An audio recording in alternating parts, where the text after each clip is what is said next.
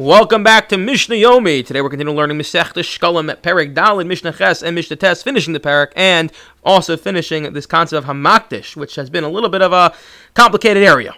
Hamakdish is Hachim V'hu Behem Dvarim Ru'in L'Gam Mizbeach. A person says, all my items are consecrated, and among them are things that are able and fit to be brought on the altar. As we said yesterday, if you're Makdish, you say something is sanctified, it goes to Perek Habayis, the upkeep of the house.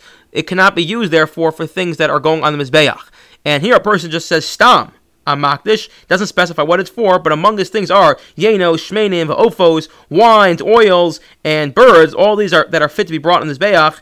Rabbi Lezer Omer, Yimkur L'Tzarchi Osamin, they should be sold to those who need them for their offering. If someone, let's say, needs oil for his offering or needs wine for his offering, sell to them, and this way it will be offered on the altar. And with that money they should buy Ola offerings.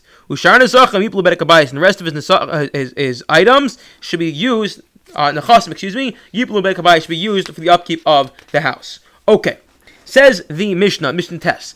The temple, as you probably have started to see, there was an administrator in the temple, and they had to engage and create contracts in order to purchase all the various items that are needed. Sometimes they had long-term contracts, and sometimes they had short-term.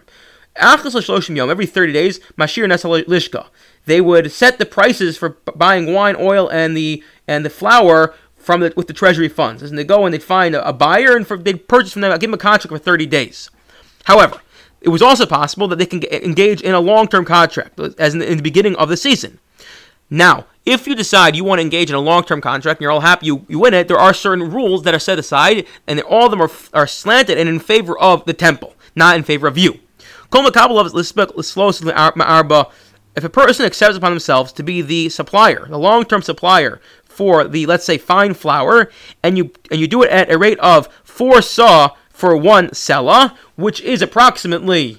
it's 4 saw flour is 1 sela, and then let's say the inflation and COVID and bottlenecks and all the other things they tell us, and the price of flour goes up, and now it's 3 saw for a sela. So previously, for $2 you can buy a dozen eggs. Now for $20 you can get 2 eggs. What do you do? So can the person say, look, I'm going to renegotiate? And the answer is no. He still has to supply with what he initially agreed upon. As in, if you agreed that 1 sela buys 4 saw flour, so even now if 1 sela only buys 3 saw flour in the ShopRite, in the supermarket, well, you still have to supply it at 1 sela for 4 saw. That's what you agreed upon.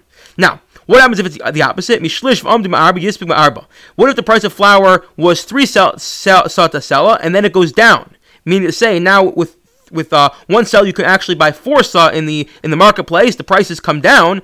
He now has to go and supply the temple at the lower rate. Because we always say the temple always has the upper hand in contracts. As if to say, the temple can say, if the prices everywhere go up, the temple retains its initial price they agreed upon, and the price ever goes down, then the temple can say, we're renegotiating. And that is because you who are the farmer or the supplier always are on the lower end. And the reason for that, there are a couple of reasons for that. One of them is that in general, when it comes to a contract, you're always able to renege from a contract. Sometimes you lose out. Here, the temple can renege, but we still say they don't lose out, and that's one of the prerogative of the temple. And I guess it's your zechus that you are able to, it's your merit that you're supplying the temple, and it comes at a loss. Vim hisila solas hisila lo. Let's say the flour becomes wormy, and therefore it's no longer able to be used. Then the owner, as in the seller, incurs that loss. Similarly, if the wine becomes unusable, so then it's on the seller as well. It comes out of his pocket. Lastly, we say, because the seller does not receive full possession of the money until the supplies are used. Meaning to say that even though the temple, let's say they sign a contract and the guy gives him the administrator gives him $100 for the flour, so long as now, over the course of the year, or the season, the temple doesn't receive the flour, even though the supplier received the money, it's not considered his money, and therefore, if anything goes wrong, the temple can claw back its money. I wish you all a wonderful day.